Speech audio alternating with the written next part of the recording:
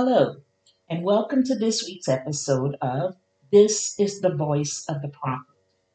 Today I'll be speaking to you from the title, The Effects of Broken Covenant. In the previous 2 weeks of this podcast, I shared with you from the book of Esther concerning racism. Overt racism was so obvious in that book. So was the hatred against Jews, and specifically the hatred that Haman had for them. I shared from that study for the first time that what Haman wanted to do with Mordecai was literally a lynching. He had a gallows built for the sole purpose of hanging this Jewish man without a trial, completely devoid of justice, for no reason other than the fact that he was a Jew, and Jews at that time was a nation or a race of people hated by all. I discussed that in spite of Esther's fears, her uncle reminded her that it was not time for her to keep quiet about the anti Semitism that was so prevalent during those days. As God continued to speak to my spirit, I realized that Esther was not the only book that speaks of racism. In actuality, the entire Bible exposes racism against an entire nation of people. The word nation itself is literally interpreted as race, bringing into a more cognizant realization that it was a race of people who were hated and who others intended to completely annihilate or enslave. It was pure, unadulterated racism then, and it's the same today.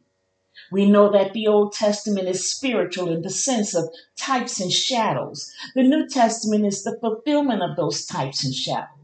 Today, we continue to live in fulfillment of the Old Testament, literally experiencing the actual coming to pass of those things foretold. In spite of the fact and knowledge that Jesus fulfilled the law, took the curse upon him, and brought us back into covenant with the Father, we are literally living the continuation of racism against a different nation of people as it was in the Old Testament of the Bible. There was and is a fulfillment of the law with the death of Christ. Through the blood of Christ, we have been given the opportunity as well as the right to become one with the Father by renewing the covenant that He initiated from the beginning.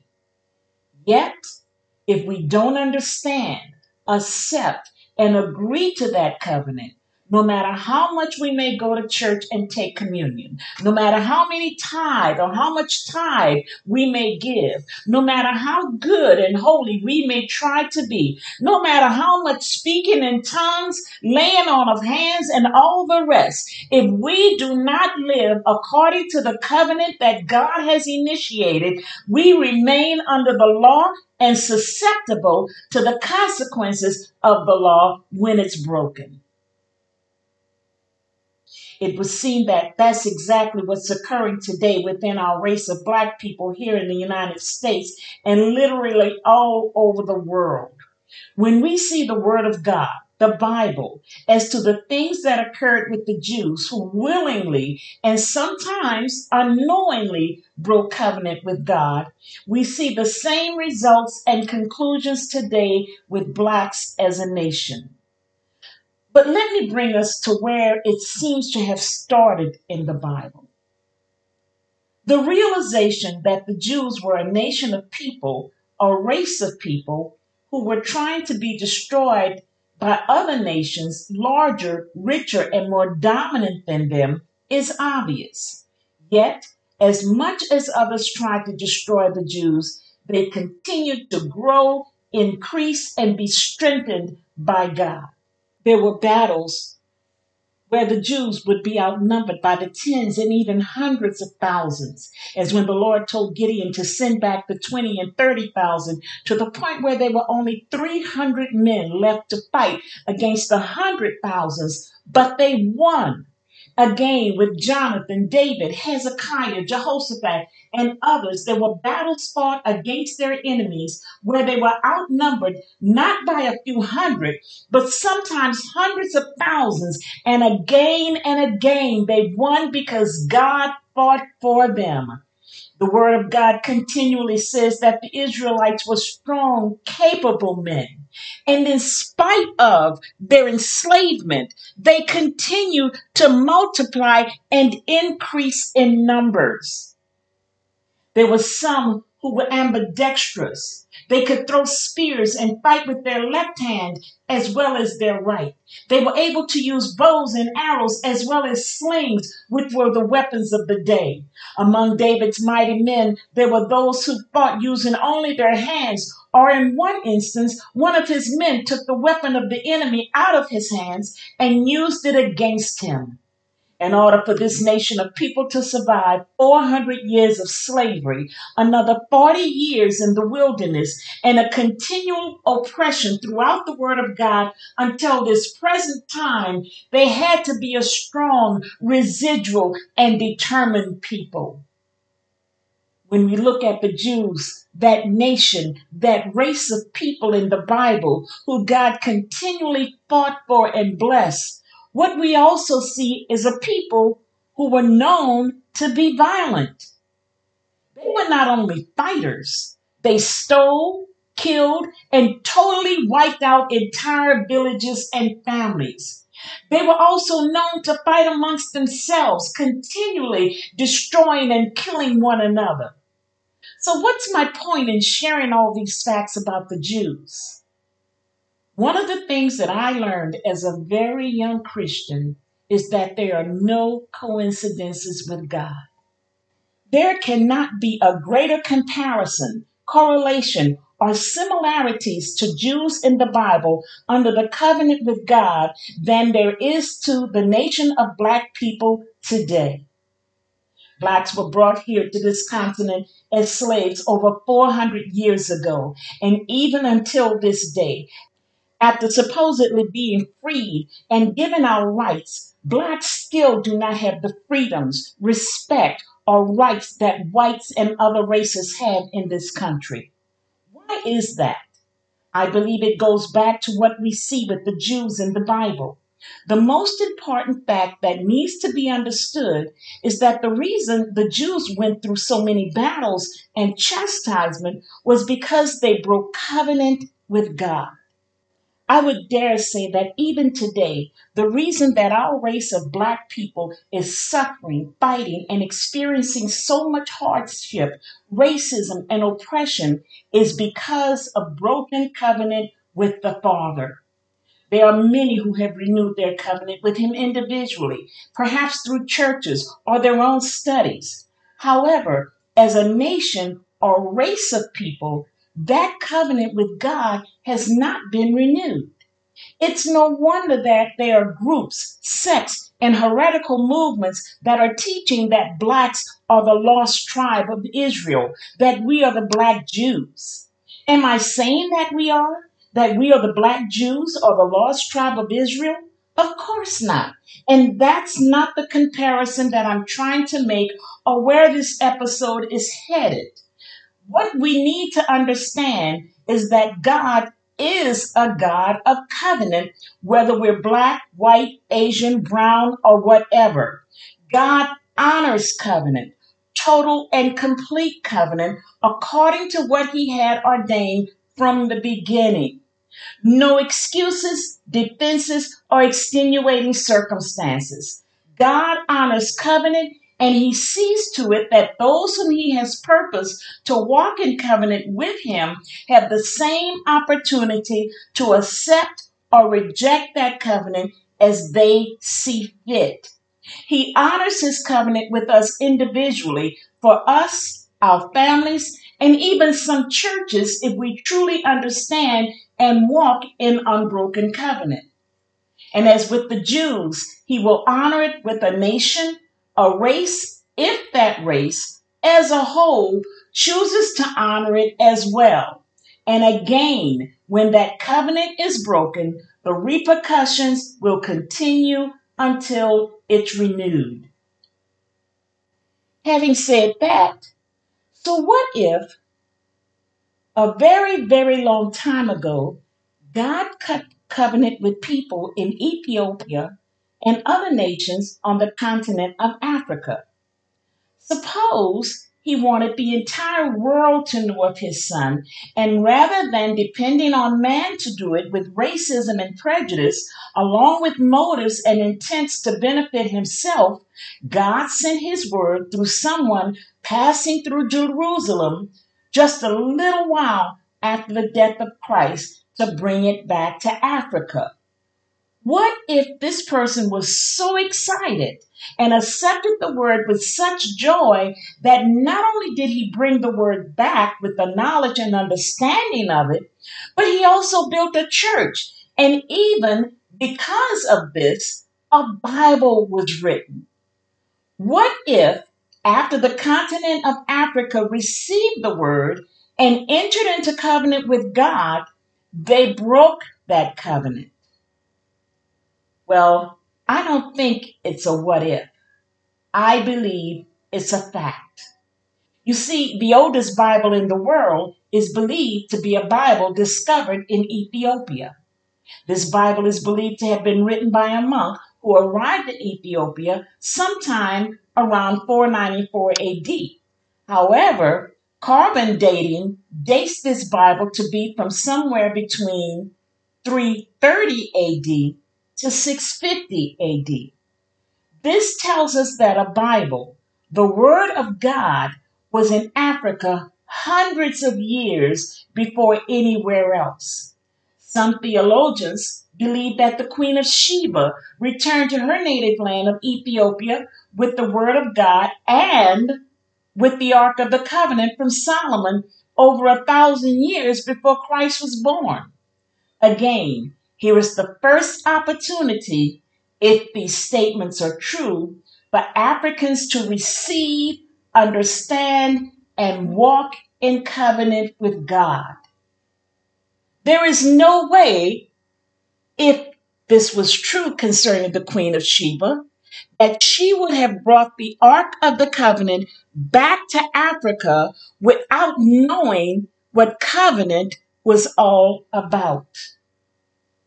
Next, God sent the Ethiopian eunuch who encountered Philip, whom God had commanded to go a certain way so that they would meet.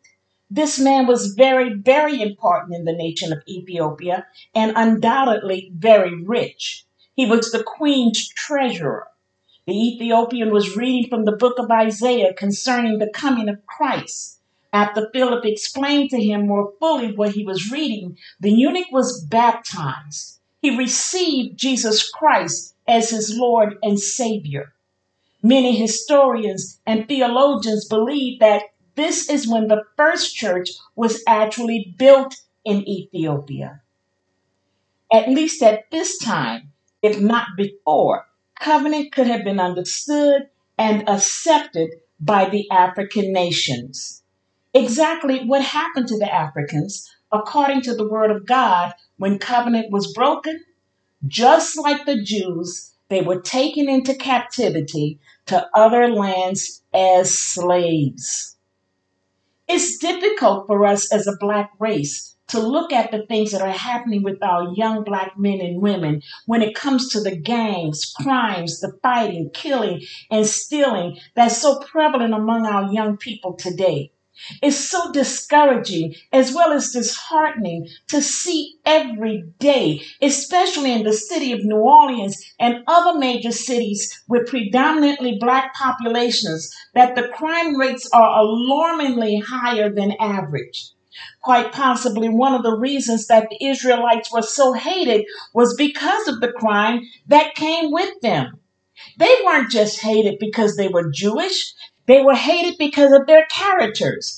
They were hated and feared because they killed, stole, and pillaged as they were on their way to their promised lands. Then, once they arrived at their destinations, they fought, killed, stole, and pillaged some more to take the lands that they had been promised. The reputation of the Israelites, which was not good, preceded them, and they were not welcomed anywhere. So it is with Blacks, Africans, and dark skinned people all over the world. They are feared and disliked. They're treated with contempt and disdain simply because of their color. Even in India, the darker the complexion of a person, the lower class they are considered to be in. In some places in India, people of darker complexions are not even allowed to look into the faces of those with lighter skin tones. This could go on, but again, that's not the course this segment wants to take. In spite of what's said in many nations that their nations are not racist or prejudiced, Black people, especially those of darker complexions, are commonly feared. This fear has been taught and perpetrated not just because of the crimes committed, but literally by the teachings of whites in and out of the churches. My father fought in World War II.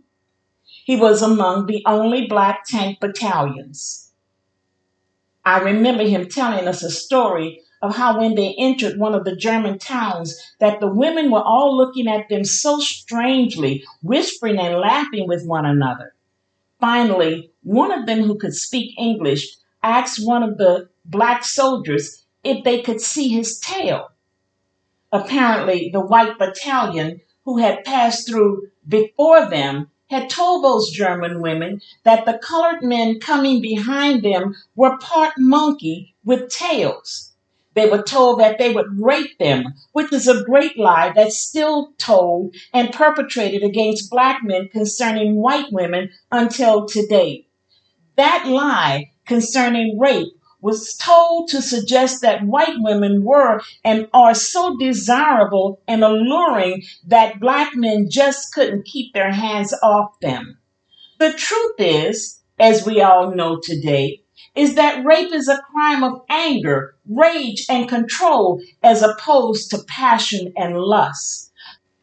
The lies, racism, and prejudice against Blacks continue until this day and will go on until we as a people, as an entire nation of people, renew our covenant with the Father and stop allowing these lies to be told and taught in families, schools, as well as in churches. In Nehemiah 9:37 it reads, because of our sins, its abundant harvest goes to the kings you have placed over us. They rule over our bodies and our cattle as they please. We are in great distress. Today, in this nation, every non white person is in great distress. As I read the Old Testament of the Bible, I truly see so much as to how we are treated and killed and explained off over and over again because someone or some police officer feared for his life. It's so much of the same things that took place in the Old Testament. Over and over, the actual reasons behind these unjust murders are fear of a Black person or just plain hatred of Blacks overall. Black men and women have had to be violent. What does Matthew 11:12 read? In the King James Version, it says, and from the days of John the Baptist until now, the kingdom of heaven suffereth violence, and the violent take it by force. The violent, according to the Strong's Concordance, is interpreted as one who strives to obtain its privileges with the utmost eagerness and effort. We as Black people have strived to obtain our privileges with the utmost eagerness and effort in this nation, as well as in the church and body of Christ.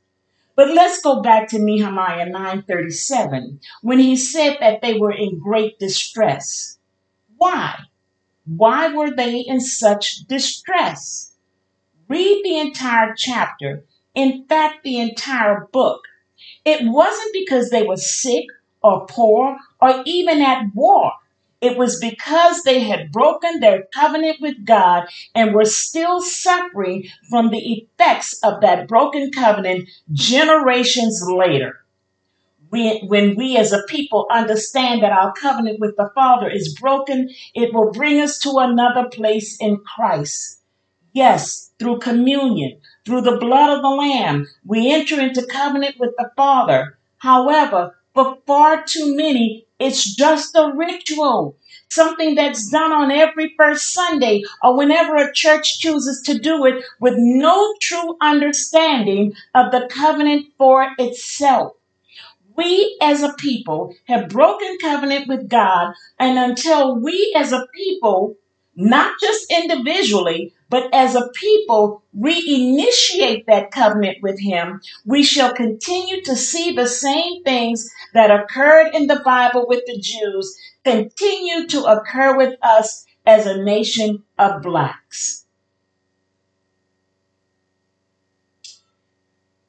Again, I'm going to use a quote from a young man, A.J. Warren, a friend of mine, an anointed man of God who lives in Alabama.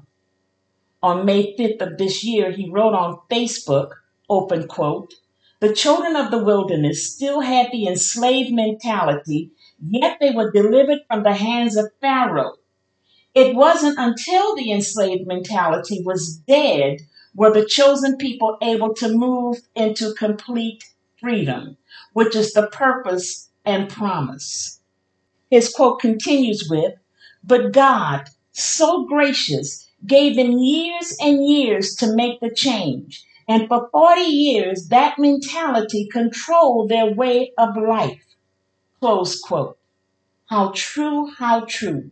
They still had the enslaved mentality even when they were no longer slaves. But most of us, most blacks, we're free from that slave mentality as far as certain types of bondages are concerned. Yet, on the other hand, the mentality of fighting, killing, lying, stealing, and whatever else was needed to be implemented in order to obtain our freedom, for many of our young people, it is still there. They see no way of gaining a better life for themselves other than the way of the slaves that came out of Egypt from under Pharaoh. And that was the way of stealing, fighting, killing, and being killed. Unhealed, undisclosed, and undealt with hurts from the past are continually being passed to the children of the future. Much of the things that we see occurring with young people today are from the hurts of their parents, grandparents that were passed on to them through their parents and grandparents, who received these characters, habits, and ways from their forefathers who were slaves. We must renew our covenant with the Father for our children, grandchildren, and descendants yet to come. We must walk in covenant with God so that the enslaved mentality will be broken and future generations can walk in the promise that God ordained for them from the beginning. We don't have to wait for a Sunday service, a first Sunday to receive communion, to enter into covenant with God. When seeking the face of our Father, we know that it's through the blood of His Son, Jesus Christ, that we can once again walk in that oneness with Him. For those who truly desire to be in covenant with the Father, it's as simple as saying to Him that it's your desire. No less than when we repeat the sinner's prayer. The sinner's prayer brings you to a saving knowledge. That's good and right, and it's also what God desires for us. However, the covenant brings you into a walk with the Father that assures an intimacy and place in God of true submission and love. Covenant is life changing. Covenant submission is not just for the purpose of obeying Him, but it's a level of trusting Him that no matter what happens in life, you believe in Him with your whole heart and your whole soul, and therefore you obey Him wholeheartedly. It brings you to that place in Him where it's no longer just a matter of loving Him, but being in love with Him. Thank you so much for listening to this week's episode of This is the Voice of the Prophet. I ask that each of you would share this podcast with others and always remember that it's available for listening on every podcast server and app. I continue to ask you for your support through your prayers. You can contact me through my email at amitego@charter.net. That's AMITEEAGLE at charter.net, and through the Facebook post or Facebook Messenger. Thank you again for your prayers and support, and may God bless each and every one of you.